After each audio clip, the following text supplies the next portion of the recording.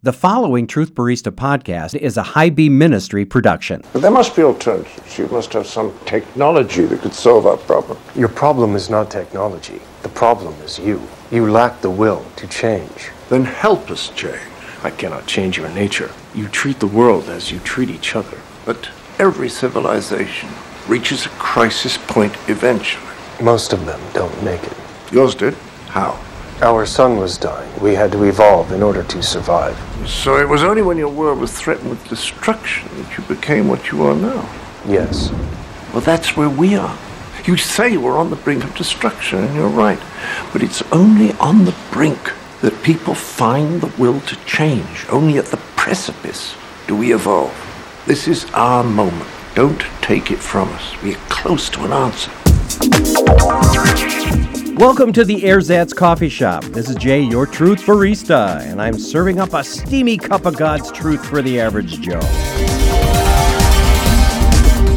You can catch me and this podcast on my websites, truthbarista.com, all one word, truthbarista.com, and highbeamministry.com. That's HIGHBEAM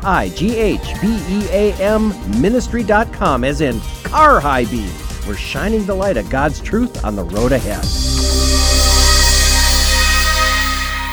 Well, here we are, sitting in our booth.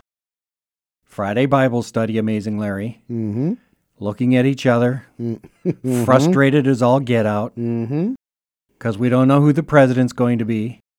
And on one side, we realize that we've got President Trump, and some people are probably going to throw a hissy fit if he happens to make it in. And towns will burn, cities will burn, and people will be total jerks. And on the other hand, if President Biden gets in, Vice President Biden gets in, then we know it's actually going to be not too long before President Harris. And after that, it's going to bring in a Democrat platform that's really from the pit of hell.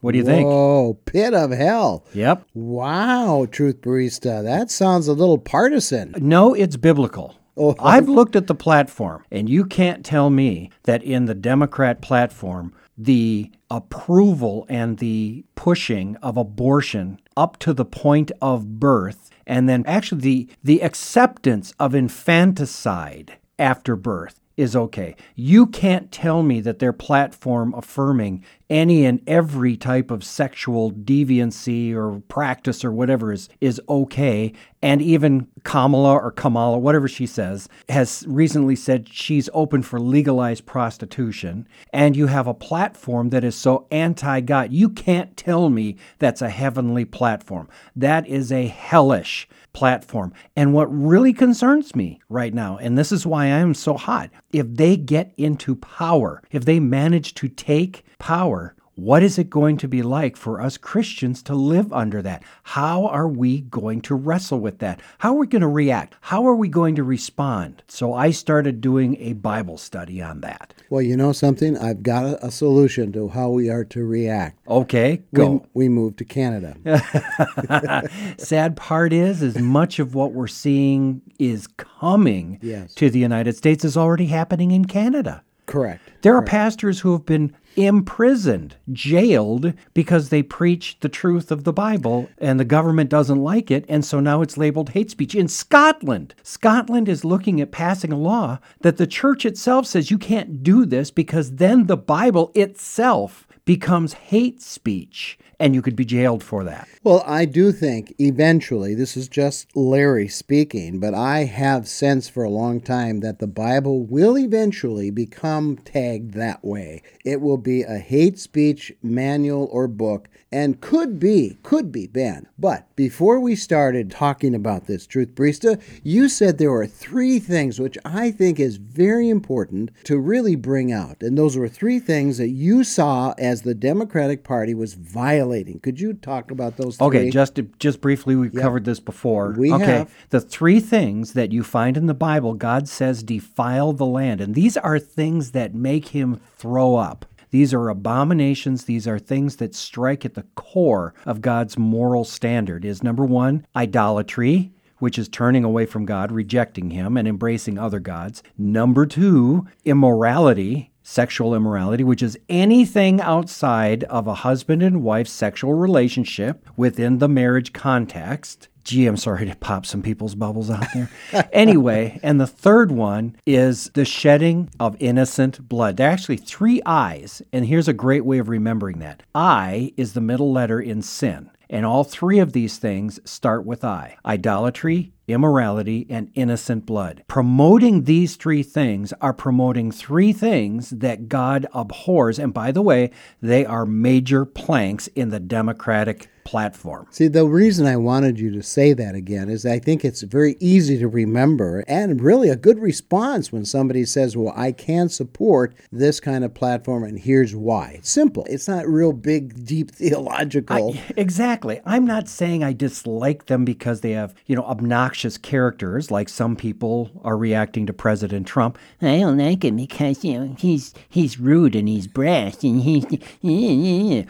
No. I want to see the policies. I want to see the platform. And so far, I like the platform that he's supporting and has done a lot of good work on over the last 4 years. Well, I have a friend, very close friend, who said, there's a national pastor, author, very famous. If I mentioned his name, everyone would know it. He came out against Trump, almost saying that, well, you can't vote for a guy who has a character like this. And I'm going, really? And totally ignoring what you just said about the platform of the Democratic Party. It's like, really? You're a 40-year preaching pastor, nationally ranked, if you want to put it that way, and you're totally ignoring everything for just some personality traits you don't like in the present president? And what struck me hilarious and so contradictory about all of that is the fact that he goes, I don't like Trump's personality and I don't like his character. And I'm going, have you never studied Vice President Joe Biden and listened to his words and seen what he's done?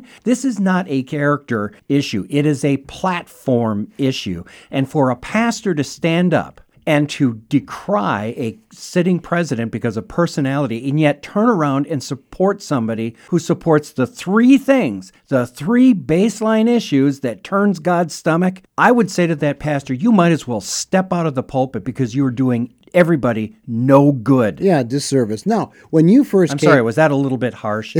Frankly, I don't care. It's about time that pastors and those who claim to be Christian leaders actually adhere to the Bible or get out of the pulpit because they are leading their sheep astray. It's bad enough. I'm on a soapbox right now. Boy, you are. It is bad enough that the church is so ignorant of the Bible that they can't discern what their pastors are saying that is leading them astray. And so this is the passion of my heart is what does the Bible say about this? And yes, we need to cover all of the topics, but this is a baseline issue. However, I'm not so confident that President Trump is going to be president. I think, and I'm personally convinced this election was grossly stolen. When, you want to talk about conquer and dominate, right. An election is basically a contest to win the hearts of the populace and based on platform and ideas, hopefully. And that's kind of a subdue and rule contest. Who will be the ruler, so to speak, or the leader that we will submit to lead this nation as a whole?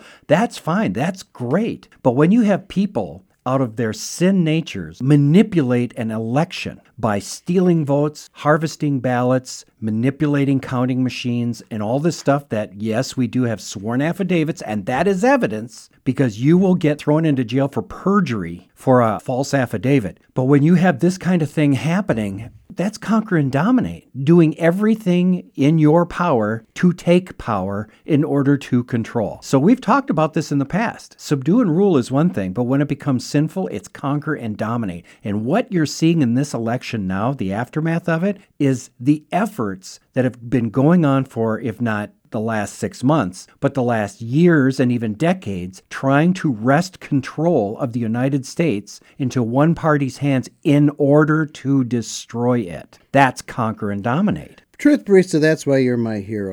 Just point out the truth and you stand your ground, no compromise, you're there, you put your stake in the ground, I love it. Now, when I first came into the coffee shop today, you said you had an experiment, and I love the experiment because it's symbolic of what's going on in the broader arena of culture. You went into a drugstore looking specifically for what? You and I have been dealing with this whole mask mandate, right? And I mean, it's tough around here. I'm seeing some of the people coming in here. They're wearing masks in here. They're wearing masks outside. They're wearing masks in their car. And now the Pennsylvania governor, you need to wear masks in your home. So, I mean, being the truth barista, I wanted to find out the truth. So I did an experiment. I went to my local major chain, if you want to say pharmacy, etc. And I went to this drugstore and I looked at 3 boxes of masks. And I said, I want to see what the mask manufacturer says about their product. On each one of those boxes, all 3, it said, this is ineffective against viral transmission. Do you get that? The manufacturer itself says, this does not work preventing viral transmission, which means these masks are worthless as opposed to, to stopping the C-bug, as I call it, the coronavirus. Now, I have friends who I've said this to, and they've kicked back and they've said, yes, but it stops the water droplets that the virus rides on and can be in. Yeah, great. As long as the virus that you're breathing out stays in a water droplet. Those viruses do not do that. They are expelled in the air. If the virus stayed in the water droplet and the mask captures all of the aerosolized water droplets, then the mask manufacturer would say, these are perfectly effective in stopping the virus. No, they said it is ineffective. All 3 masks. Now that got me angry because now we have governors and leaders who are exercising a level of control that many people are finding totally onerous, obnoxious, and heavy-handed. Well, what I found was interesting. I went to the doctor the other day. I actually went to, it's called the VA hospital because I'm a vet. I went and had my annual physical. And every single doctor and nurse was wearing 2 masks. One was a mask and one was a shield. You look on the evening news. They all in the medical field have 2 masks. And I have to ask the question, based on what you just said, that they're really protecting themselves because they probably know what you just said is true. That a single one of those paper masks is not effective in stopping the virus. And that's what they want to do. They want to stop the virus from spreading. Right. Okay, so I need to just kind of take a big deep breath here and just relax. Okay. Now, where I was kind of going with all this is, and you can tell how frustrated I am. And for years, I have taught friends around me, frustration leads to anger. So we need to deal with the frustration aspect that leads to anger because it's okay to be angry so long as we don't sin in doing it. That's what Ephesians 4 says. So we need to take a breath and go back and deal with what is the frustration level. And you know what's going to help me the most? I bet I know. It's a good, freshly brewed cup of coffee. Go fetch, boy. Go fetch.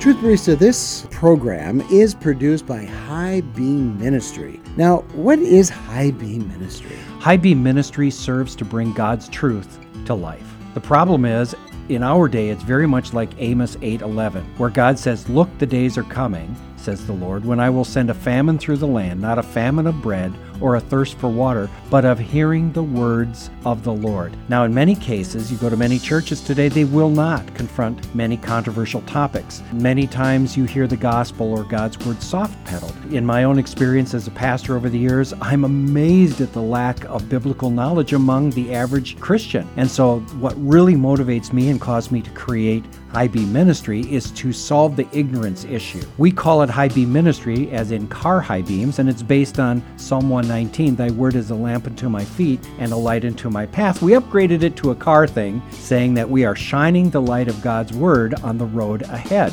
Our goal is to help you understand and apply God's word, to give insights you don't normally get, to be controversial, to take some of those controversial topics and help you think more about what they mean and how to apply them. Plus, we want to bring the truth in an unvarnished way. We want truth well taught. So in High Beam Ministry, you'll hear the Truth Barista podcast, and we invite you to read the Frothy Thoughts blog, where I'll write down some thoughts that you can share with others. Please like us on Facebook and on social media platforms. Share us all around. If there's anything we can do to help you, email us at highbeamministry, all one word, highbeamministry@gmail.com.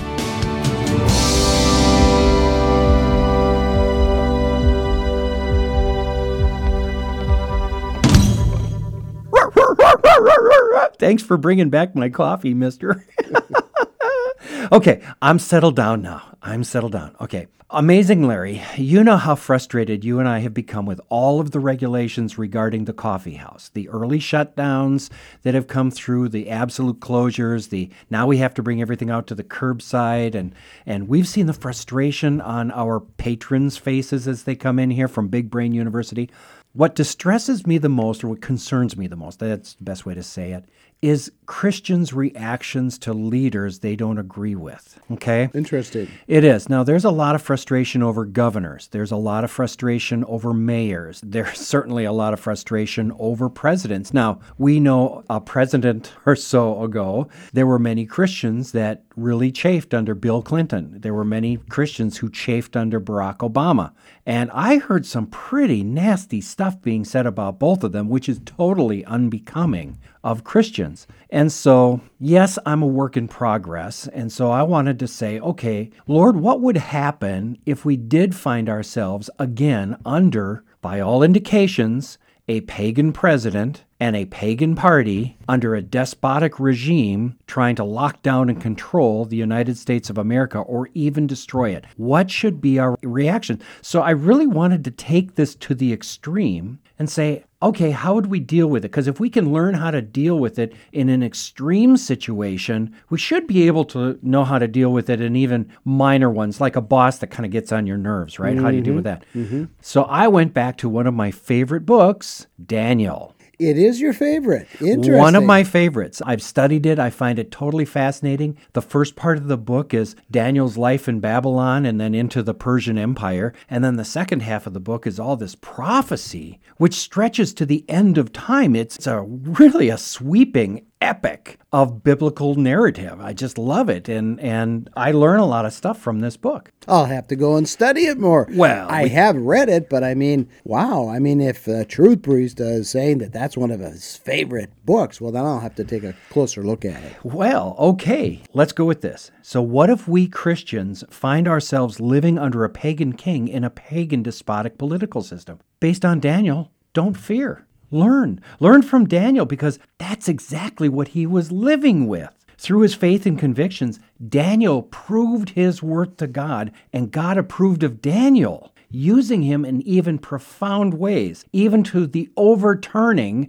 of the Babylonian Empire into Medo-Persian hands. Empire to empire, Daniel was the key announcer it was going to happen. And then Daniel was able to predict the future all the way to the end of human dominion on earth when God's kingdom sets up. So maybe Daniel would have something to teach us. Mm-hmm. Okay. Well, I hope we can get into it and learn those lessons. I actually have 6 scenarios from Daniel. We'll cover a couple today, I think. Okay. And then we'll do the rest next Friday here. Okay, so I call this study How to Be a Daniel in a Nebuchadnezzar's Court. And let's start with chapter 1 here, okay? So you've got your little electronic Bible there? Yep. Okay, now you're kind of familiar with the book of Daniel, right? You've read through it a couple of times. Yeah, and you're right. The first part is about his experiences in Babylon, and then the last part is it's prophecy. So that's kind of about all I know. Okay, so here are the stories. You know these stories. You've heard them before. Sure. Chapter 1, Daniel is a new exile in Babylon and is being trained. Mm-hmm. Chapter 2, Nebuchadnezzar gets a dream and needs it interpreted. Chapter 3 is the fiery furnace. Chapter 4, King Nebuchadnezzar has another dream, but it's not about necessarily the empires. It's about himself. Chapter 5, you have Belshazzar, who is the last king of Babylon, and that's the writing on the wall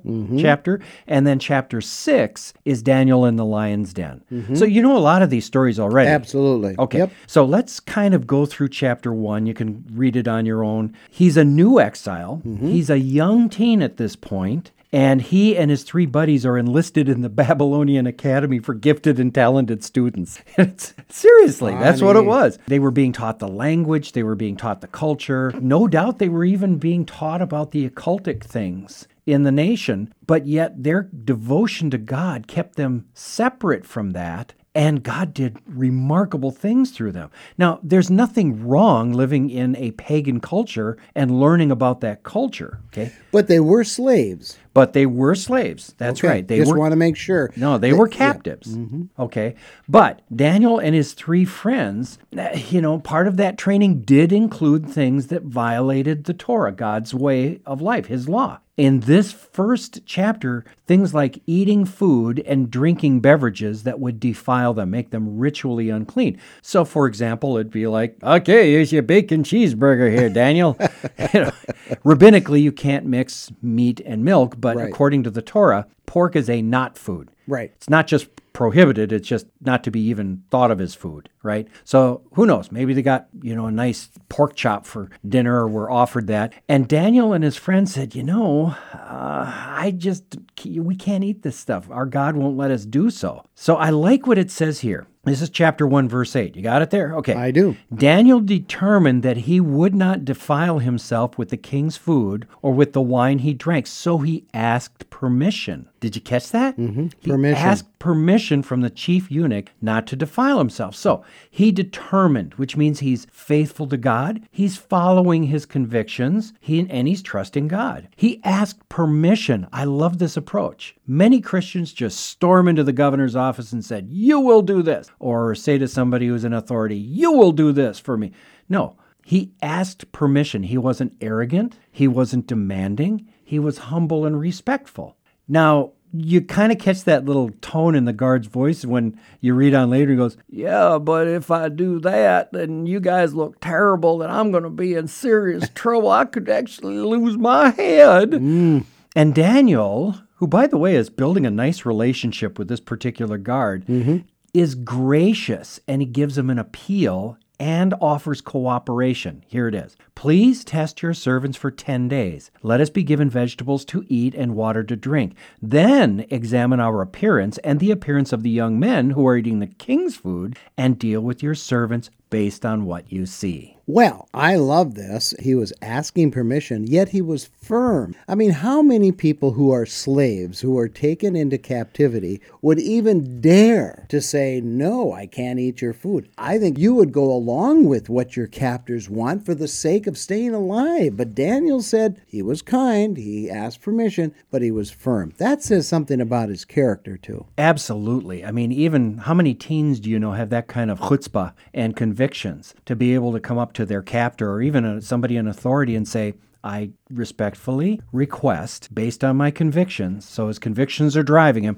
to not do this. How many of the rioters in the Minneapolis area, in the Twin Cities area, and around the nations have gone from 1 to 11 on the dial? Daniel has gone from 1 to about 1.25 here. And the neat thing is the guard is listening to him, which tells me there's a relationship building there. So relationship is a good starting point. That's a foundational thing before you object. But number 2 is the way he presented it was very cooperative. He wanted to cooperate with the guard. And it also tells me he's concerned about the guard as well. You know, this represents in a symbolic way culture today, right? The guard. And because he's following the dictates of his superiors and so forth. So even as Christians are looking at culture today, we know we can't go along with culture for the most part, right? Right. So how do we push back? I mean, this is a great example. We push back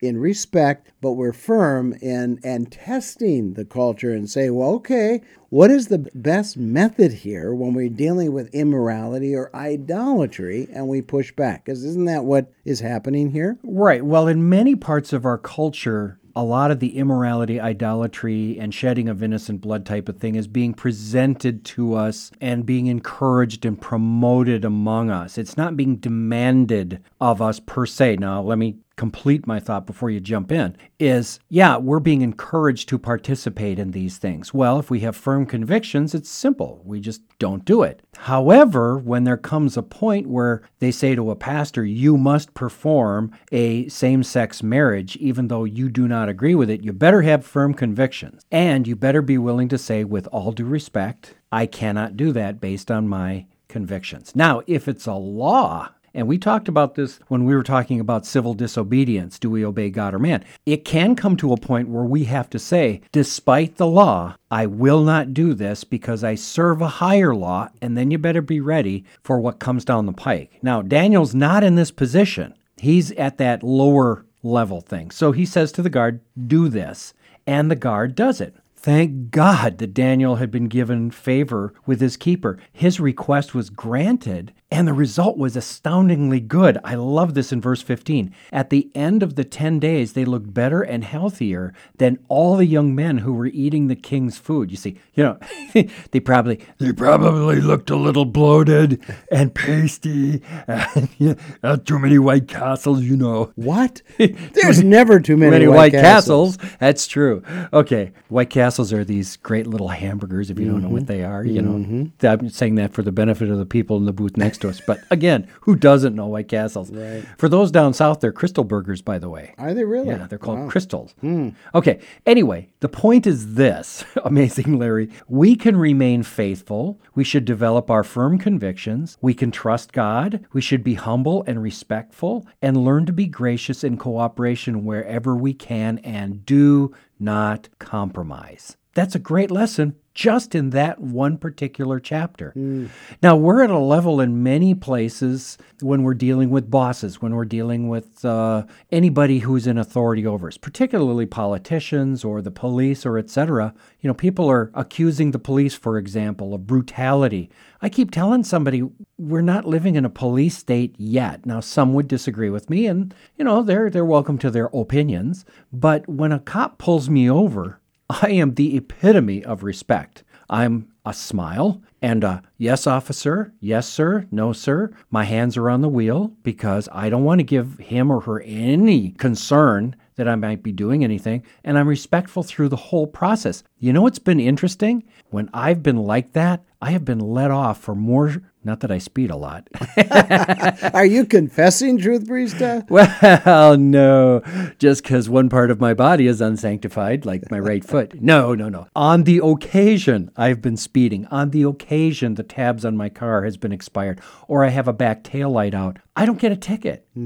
The officer kind of looks at me, shuts his little notebook, and he says, make sure you take care of that, okay? Or make sure you drive slow. I have seen that more often than not. And then I hear my friends who pop off at cops. Yeah. And next thing I know, not only do they get a ticket for offense they had, but they got resisting arrest and some of these other things. I'm thinking, if you just dial it down a little bit and be like Daniel and start where he's at, things initially go a lot better. When you build relationships, you get a lot more of an audience to what you want to say and be. Well, and that's hard in our culture because our culture wants us to stand up for our rights, and our rights set the precedent in every area of our lives. Therefore, we're arrogant, proud, we push back. Well, and that's part of our genetics as people of the United States, whether you like it or not. You can be on any side of the political spectrum, but as Americans, we are fiercely independent. Correct. We are ruggedly independent. And when push comes to shove, it really does come down to whether you're on the right or the left. Hey, I'm all for me.